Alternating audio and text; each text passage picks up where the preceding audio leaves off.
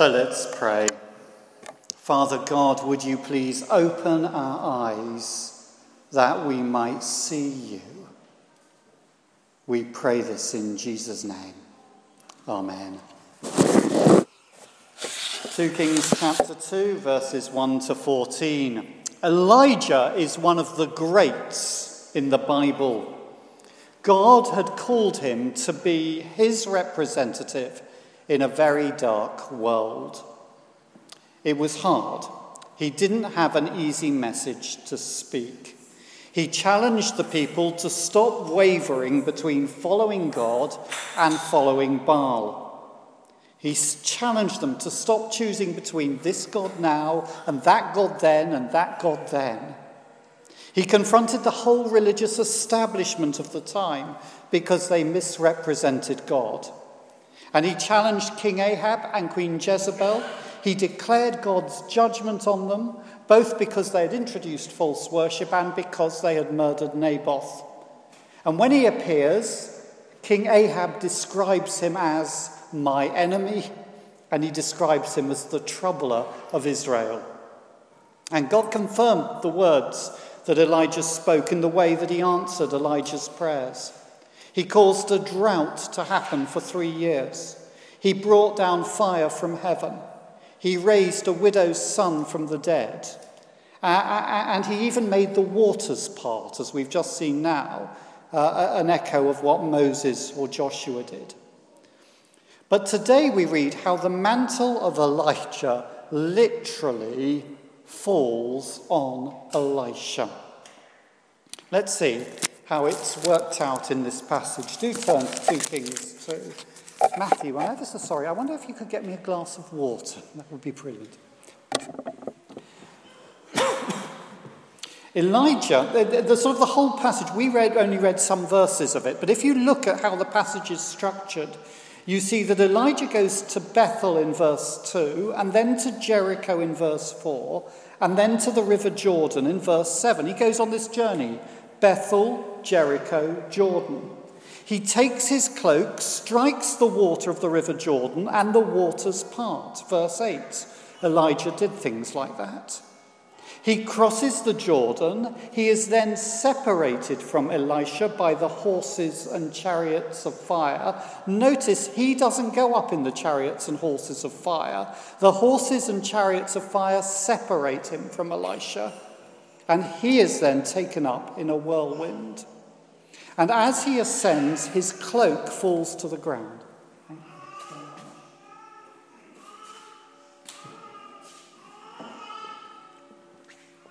Elisha picks up the cloak, and then this is the interesting bit. He does the journey in reverse. He goes back to the River Jordan. He strikes the water, and the waters part. In verse 14, in verse 18, he returns to Jericho, and then in verse 23, he returns to Bethel. And the key verse in this chapter is verse 15. When the prophets meet Elisha by the River Jordan on the other side, they say, "The spirit of Elijah rests on Elisha." Just to confuse us, Elijah and Elisha. We're being told here that Elisha is the new Elijah. He is now the one who is called to represent God and to speak for God. And we see how God has prepared him for this work. First of all, he knows that he has been called to this work. God called him, through Elijah, to be a prophet. We see that in 1 Kings 19, when God says to Elijah, "Appoint Elisha, son of Shaphat, to be a prophet in your place." Now, a prophet is one who sees things as God sees them, who understands reality as God understands it, and who therefore speaks for God. And do you notice, as we've said, that Elijah doesn't actually go up to heaven in the chariots of fire? They separate him from Elisha. But in verse 12, we are told 3 simple words. Elisha sees it. Elisha sees the chariots and the fire. It's probable that if others had been there, they wouldn't have seen the horses and chariots of fire. We know that because in 2 Kings chapter 6, Elisha and his servants are in a city which is besieged. The odds are overwhelming against them. The servant despairs. And so Elisha prays and he says, "O Lord, please open his eyes that he may see."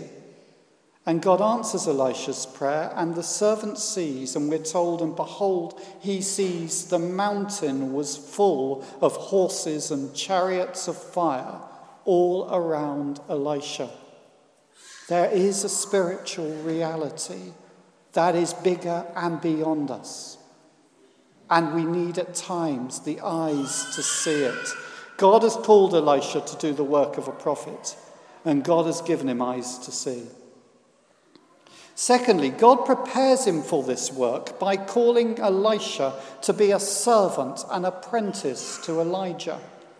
In 2 Kings chapter 3 verse 11, Elisha, even after he has begun his ministry and has done amazing things, he is still described as the one who washed Elijah's hands.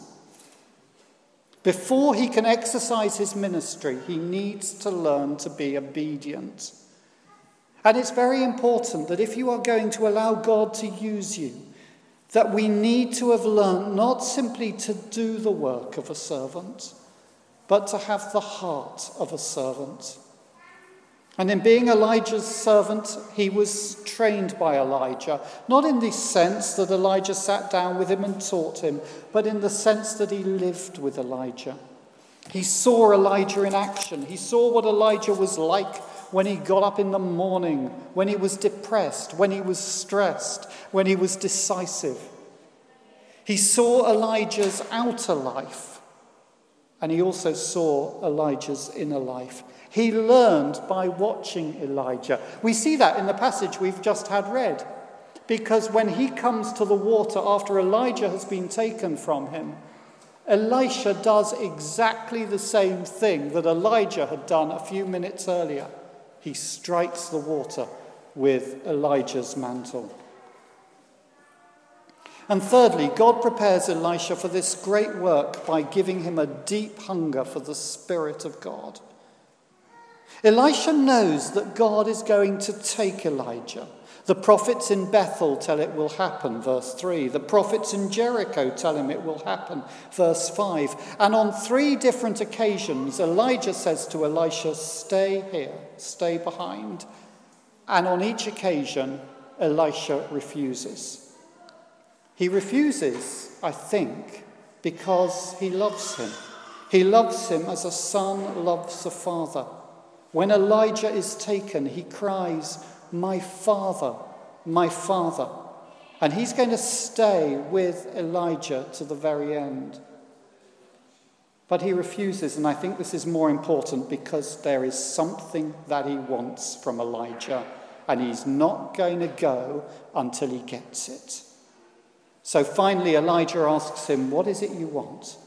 And he says, "Give me a double portion of your Spirit." Now, he's not being greedy here. We need to understand that when he says, "Give me a double portion," the double portion was given to the person who was the successor, who was the person who was the heir.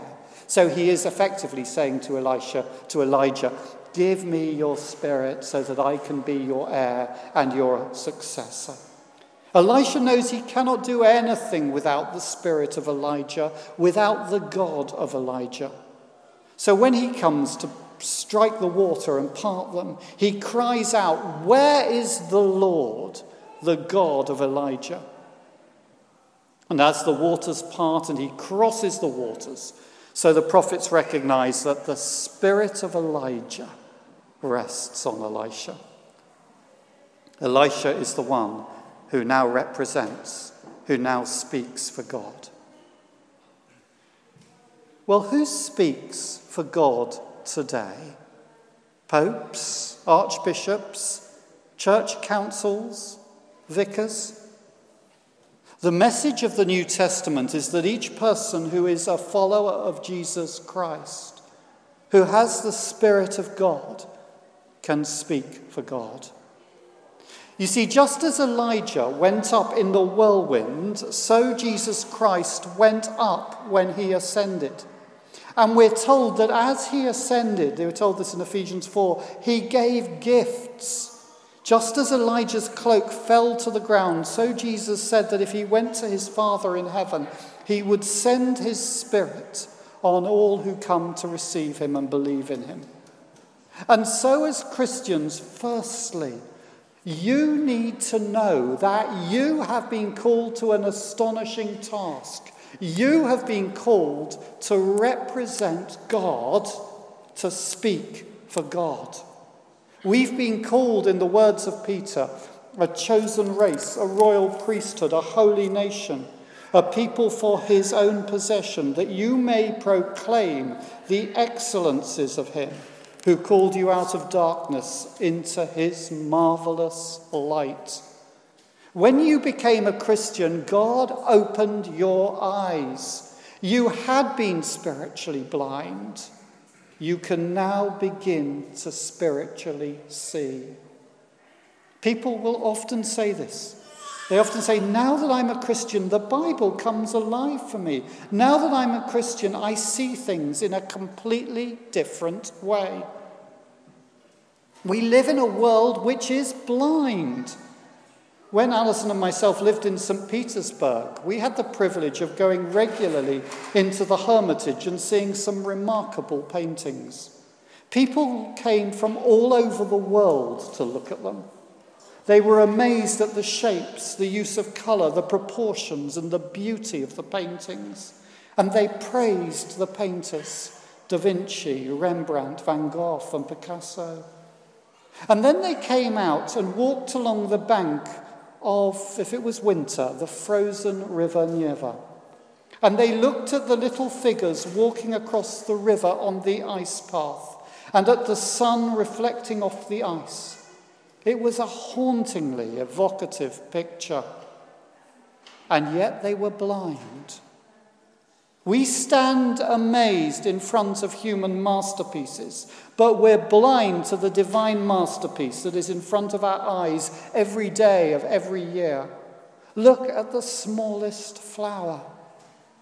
Look at the night sky. Look at your neighbour. Each person here is far more amazing, far more incredible than anything that Turner, Renoir or Matisse produced. As followers of Jesus, God has begun to open our eyes so that we can begin to glimpse this world with the eyes of God, so that we see that this world is his world, so that we can see ourselves and others with the eyes of God, as created in his image, as precious to him, as dearly, dearly beloved by him. So that we can see our sin with the eyes of God, not just as something that messes us up and doesn't leave us fulfilled, or that messes other people up, but as something that is an offense to God, as something that God absolutely hates, because it is a denial of everything that God is, as an act of rebellion against him. And yet we also can see Jesus Christ with the eyes of God, not simply as a Palestinian peasant who went around doing good, who was unjustly crucified, but as his eternal Son who loved us so much that he died for us so that we can be forgiven. And he opens our eyes so that we can begin to see events and circumstances, the tragedies and the joys, in the light of his amazing promises. We're called to be people who see chariots and horses of fire. That same vision is given to the prophet Ezekiel in chapter 1. He sees the vision of one who rides on a chariot of fire.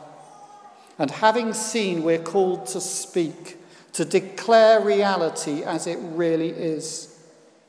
Some people may be able to see into the future. Some people may be able to see into the hearts of men and women. That may be part of prophecy, but it's not the heart of prophecy.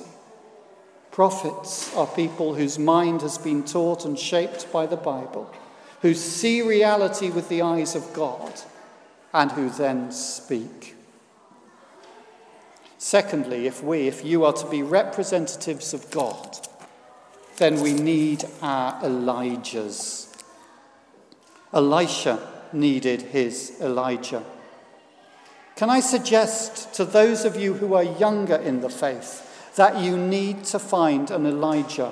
Not necessarily someone to serve, but someone to learn from.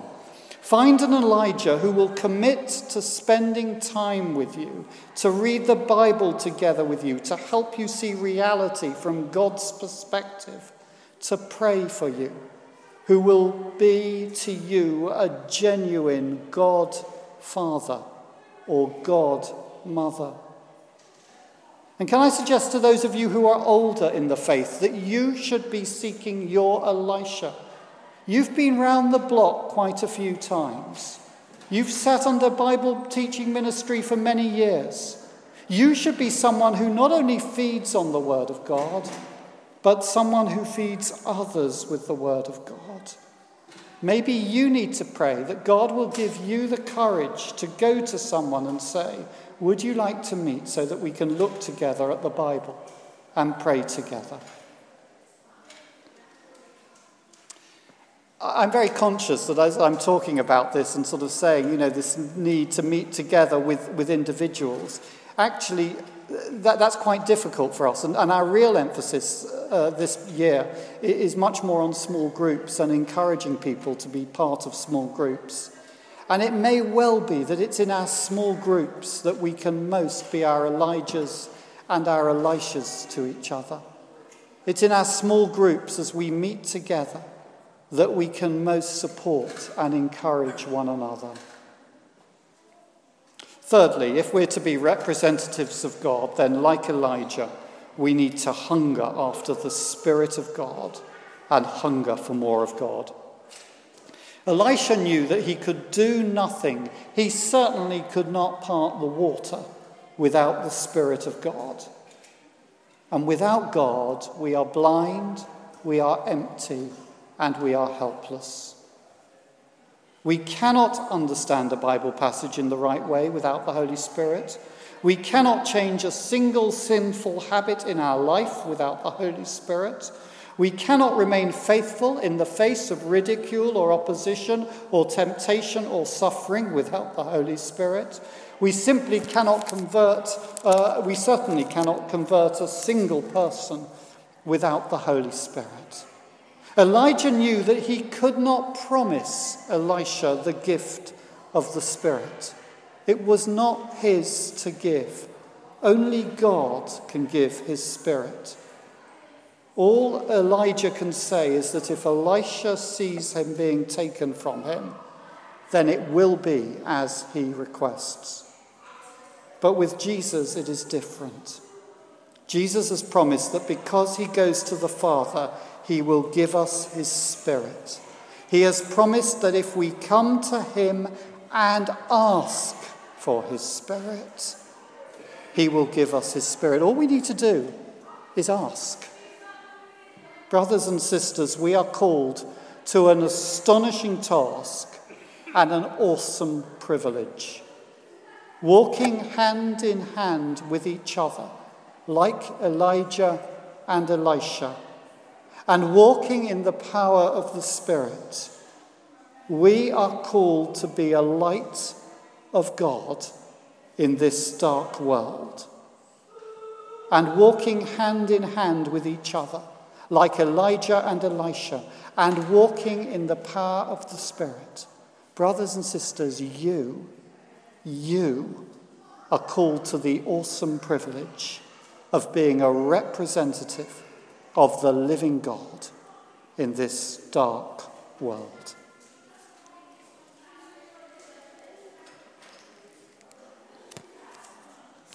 Father God, open our eyes that we might see Jesus. And then open our lips that we might have the courage to speak. In Jesus' name, amen.